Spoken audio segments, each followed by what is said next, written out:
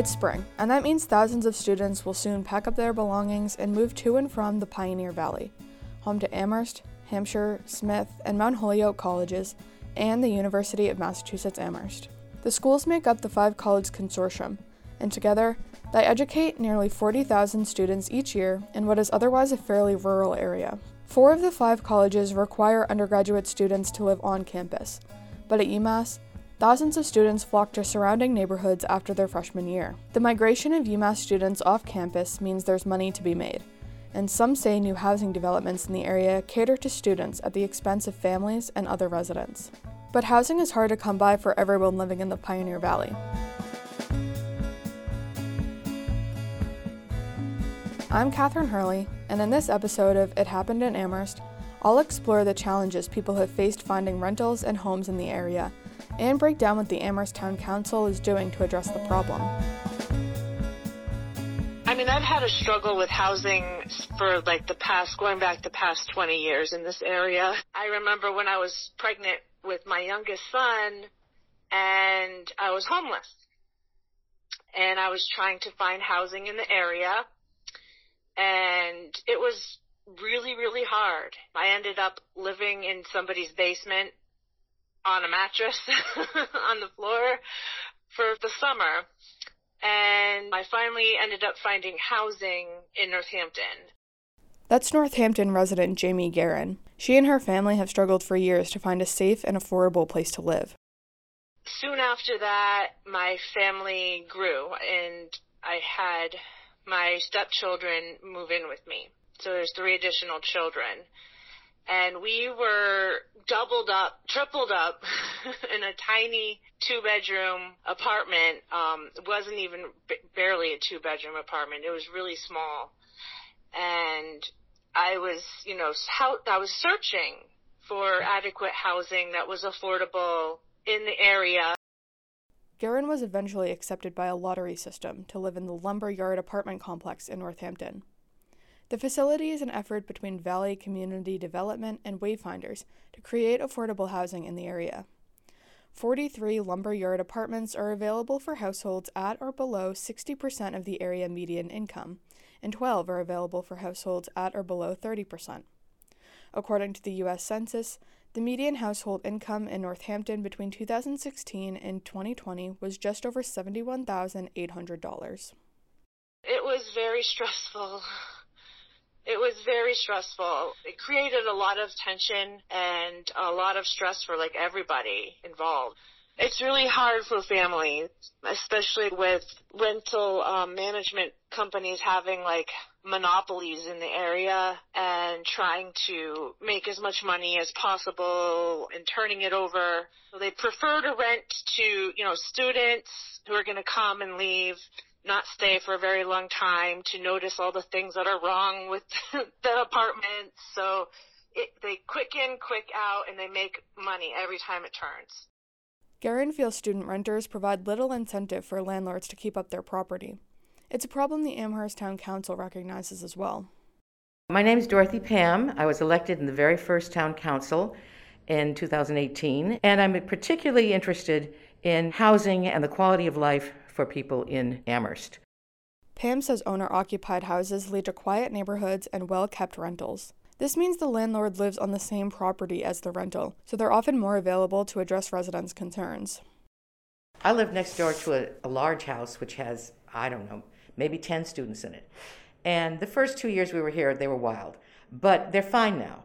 And why are they fine? They're surrounded by owner-occupied houses. So what's happening to some of the blocks closer to the university is that there's a little house on the prairie. There's one woman that's the only owner-occupied house on the whole street. That street is crazy.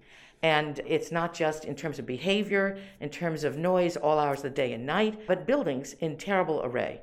When I was campaigning, one of the things you do is you walk up to doors and you say hello, and introduce yourself as a candidate and leave a piece of lit.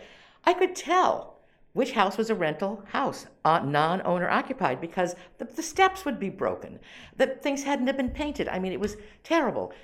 Challenges with landlords can begin long before a lease is signed. Kelly Brigham studies Alaskan volcanoes as a first-year geology master's student at UMass. She didn't receive final confirmation from UMass of funding for her acceptance until June 2021. The late notice left her 2.5 months to find housing in the area before she moved from California to start the fall semester. Brigham found it difficult to compete for the limited selection. There weren't that many options as one, or they were filling them, or you would have interviews with people and then they would inform you that there's like 50 other people. Like, they were getting tons of applications daily that they were having issues of trying to filter through. And as a result, landlords could be more picky. As of April 2022, Apartments.com reports the average rent for a one-bedroom apartment in Amherst is nearly $1,800. They would start requesting that you made 3 times more than the rent because they had to figure out how to start weeding out the applications. So that was another issue with the income. As a grad student, there's no way that I can make 3 times more than the average rent here. And so that became another roadblock, not making enough money to qualify for apartments that I'm perfectly capable of paying for. It's just now they're having this extra requirement to filter through the applicants. UMass junior Claire Sheedy began her off-campus housing search in February 2021. She found 2 roommates and a 3-bedroom apartment in Amherst for this school year, but she says she got lucky. I think because of the pandemic, it made a lot of people not want to plan ahead as much because there was such a chance that we could have been at home again or classes may have not been in person. So I think that was pretty much straight luck because of the pandemic, honestly. Sheedy doesn't have a car, so living close to a bus stop is an important factor in her housing decisions. She lives downtown, where bus stops are less than a 5-minute walk away. It's really great for me because I'm close to downtown. I can walk to campus, I can bike to campus, or I can obviously, hop on a bus. So it works out really well from the location perspective.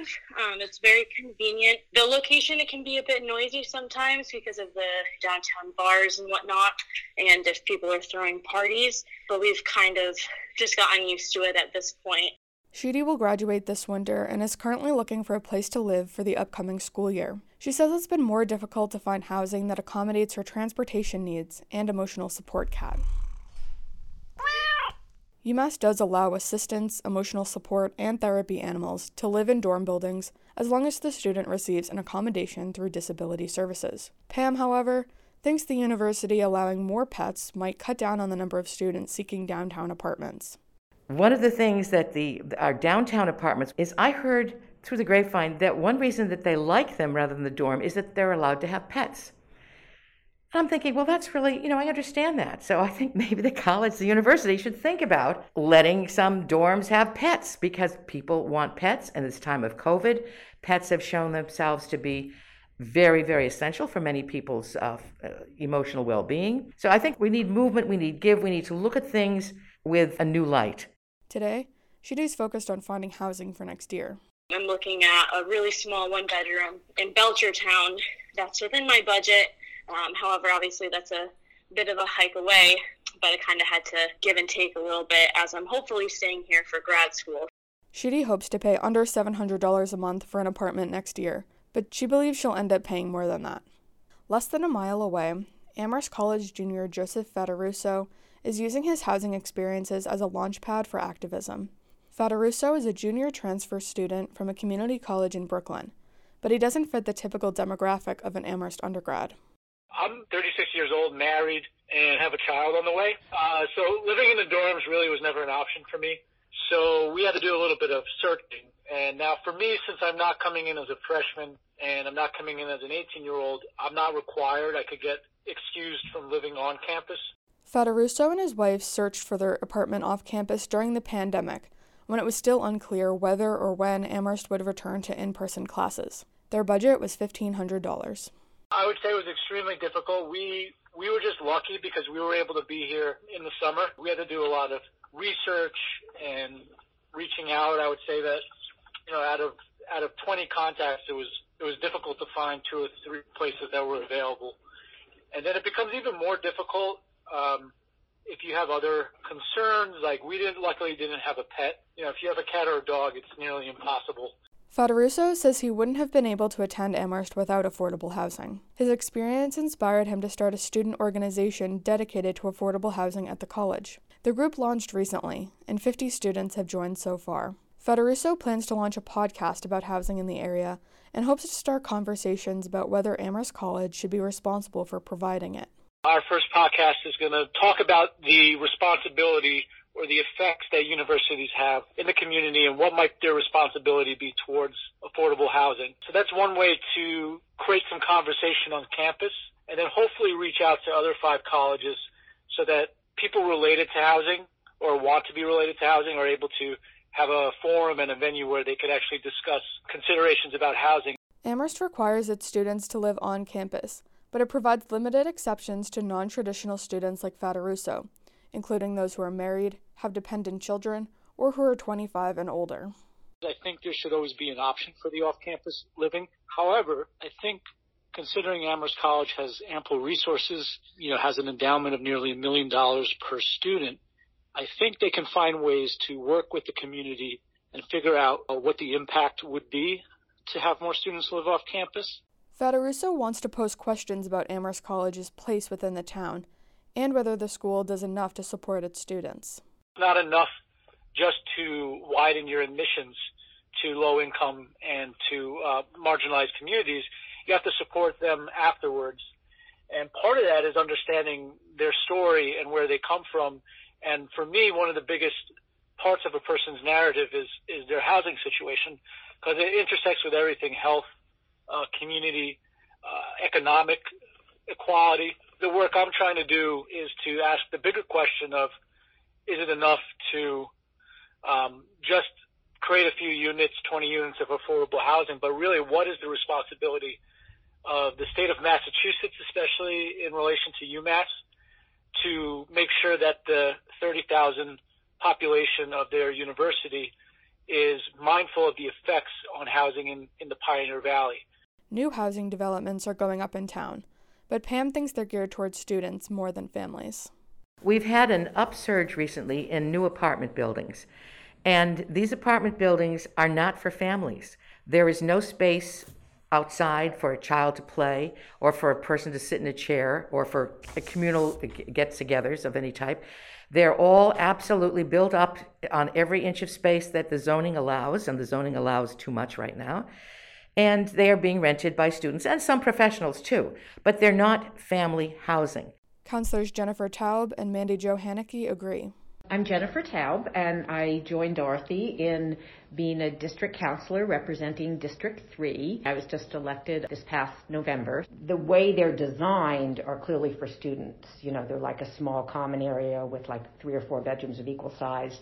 So they're not built for families and, other non-student households. I'm Mandy Jo Haneke, and I am a counselor at large on the town council. I am entering my 2nd term. So I've been on the council for a little over 3 years, and I am also currently the chair of the Community Resources Committee, which is the committee that is tasked from the council at looking at housing. Haneke doesn't think a development's downtown location or number of bedrooms determine who will want to live there. Certainly, our student residents do affect what's being built in the town. I don't see it as a bad thing. I think we have students, and while any one student may only live in town for no more than 3 years, we have plenty of students that stay on for grad school or then make their life here. But either way, we will always have a large number of student residents in town, and we must accommodate them, in my mind. And so we need to find ways to provide housing that students want to live in. And that is hard to do because every student is different and wants a different housing situation. I believe it's possible to find a middle ground where we build housing that is desirable for students, but is not only available to students, or that we're not only building housing for students. One thing we've seen in the last few years is that much of the housing that is being built is potentially geared towards students. I will say there are a number of apartment complexes that have gone up that don't just have student residents living in them. They have young professionals living in them. They have retirees living in them. Just because an apartment building is located downtown and has mostly one-bedroom units does not necessarily mean it is only for student residents. And there are many other types of households that would like housing like that, and we have to recognize that too. So I think there's a balancing act we need to find. Pam says one property comes to mind when considering the relationship between UMass students and non-student residents. A unit across the street from the Southwest residential area is in the works, and it could be sold to a family. 5,500 students live in 16 buildings in Southwest, and the noise level and crowding in the area reflect it. Some say the property won't sell, but Pam is optimistic. I happened to be driving around in my car one day when it was student move-in, and there were some guys there. I thought, it made me laugh, but they had turned on the worst rap song ever, and they were broadcasting it through the street, and I thought, this is like a bunch of, male insects singing their song, hoping some female insects are going to hear it and come. And it would not have been allowed. If there had been families living on that street, they wouldn't have been allowed to do it.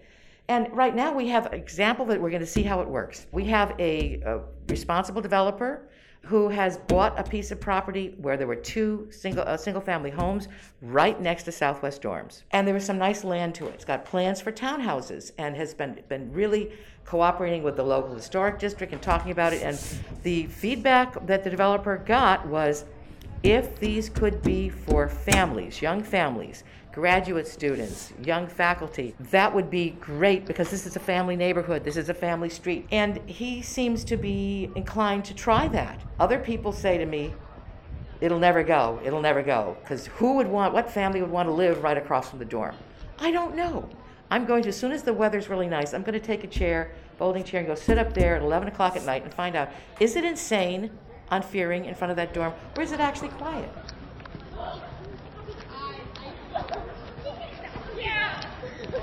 This is what it sounds like to walk through Southwest at 11 p.m. on a Friday night. He's behind us.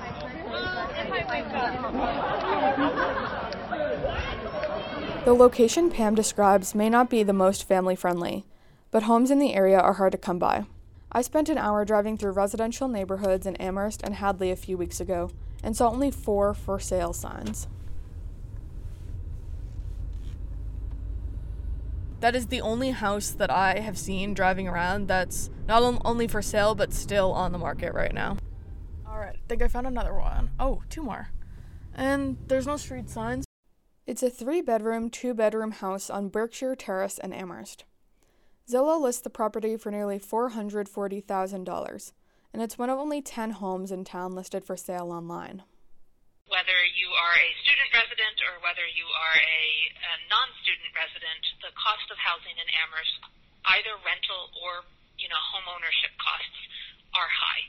We also have very low inventory, which is part of what contributes to housing costs being high. The other thing that many residents point to is because those housing costs are high, we struggle with providing housing for those individuals and residents or those who want to be residents that are on the lower end of the income scale. One town over in Northampton, one renter is experiencing the housing shortage firsthand. Oh, grueling. It has been quite unpleasant. That's William Servos.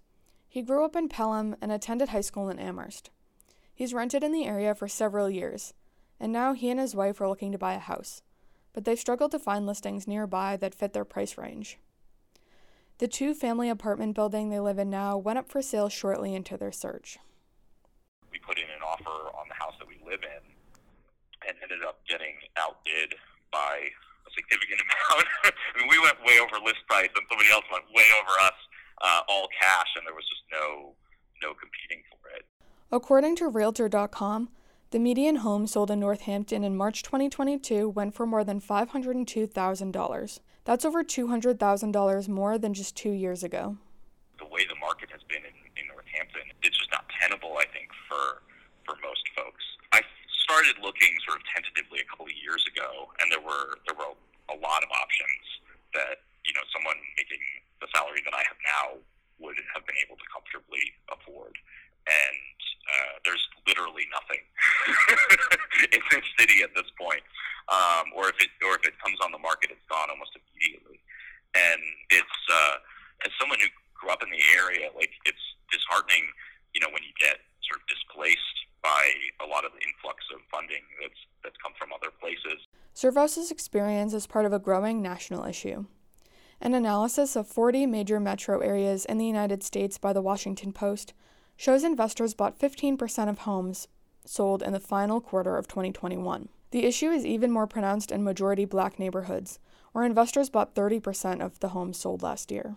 What was shocking to us was that the person who bought the property was one of our neighbors who we've never met, who bought it as an investment opportunity. You know, when there's such a shortage of available homes, it's frustrating to have people who don't need to be competing in the same sort of bracket doing that for their own gain. And, you know, it also trying to compete to buy the home that you live in against somebody else who's seeing you as an income source it's just like a really gross feeling. So that really motivated us to get out. I think right now there's just not enough for demand, and so much of the construction that's been happening around here is all luxury apartments and condos, and it just feels like they're building in income inequality without thinking about keeping that sort of middle filled. Servos and his wife are now searching for houses with lower price points farther away from Amherst. Taub recognizes this phenomenon in her work on the council. I was really feeling that, over the past 5 to 10 years, that Amherst has really been losing a lot of its year-round, long-term, permanent residents. Right. And a town to remain viable needs to have a real solid base and not a shrinking base of families and retirees and young professionals. I'd like to use the term measured in decades rather than semesters. And part of what we're seeing, because we are losing our family population, is over the past 10 years, there's been a 24% decrease in the enrollment in our K through 12 schools. And with that, we lose the per pupil state funding for students, and it's getting more challenging to sustain robust arts and music and other, special programs as you have a shrinking student population. The Amherst Town Council adopted a comprehensive housing policy in 2020 that outlines 5 goals, including the promotion of a variety of affordable housing options and the alignment of municipal funding to do so. There are 5 goals in that policy, and they are promoting ways to get to home ownership and integrate communities, increasing the supply and a variety of affordable and market rate rental housing, updating and maintaining environmentally healthy, safe, and secure housing, addressing climate sustainability and resiliency in our housing, and also leveraging municipal funding for affordable housing. And the goal of the policy was to come together as chief policymakers in town. And so the goal was to have the council set benchmarks for, here are our goals for improving the housing situation in town, both the affordable, the market rate, the availability, and just the quality of the housing. And that then can be used by not just the council, but the town staff, the Municipal Affordable Housing Trust in town, the planning board, the Community Preservation Act Committee, all of those bodies in town that deal with housing and housing, implementation of housing issues, whether it be funding programs or buying land to support affordable housing. They can look to this policy and say, does this particular project go towards furthering the goal of the housing policy that the council adopted? Haneke's personal goals on the council aim to increase housing availability and safety in town. She plans to propose policies that would make it easier to build duplexes and update the rental registration process to the council by the end of June. I'm working on potentially 2 types of legislation that relate directly to housing. I've touched on one of them or hinted at one of them already, which is increasing throughout town the ability of non-single family homes to be built by just obtaining a building permit instead of going through a public hearing process. I'm working with 2 other councilors on that, specifically for 2-family homes, otherwise known as duplexes. The other project I'm working on with a lot of councilors is rental registration. We have a residential rental registration permitting bylaw right now that was passed about 8 years ago and has not seen any amendments since then. One thing I would like to see that does is changes that ensure that the rentals in town, those units that are being rented to residents in town, are habitable, healthy, and safe, and possibly move towards better climate sustainability and resiliency issues, move off of oil heat or gas heat and move towards heat pump technologies without straining the renters that are, the individuals that are renting those units. Despite rising costs and limited availability, Taub is hopeful the town and university can provide housing without sacrificing the landscape. Of course, we live here because we love living in a college town and all it has to offer, and, the vitality of having students here. I specifically want to live in Amherst because of the two colleges and the university. That appealed to me. I'm sure there's a way to provide housing for everyone, students, year-round households, and not have to sacrifice, all the green space in the campus-adjacent neighborhoods. For It Happened in Amherst, I'm Catherine Hurley.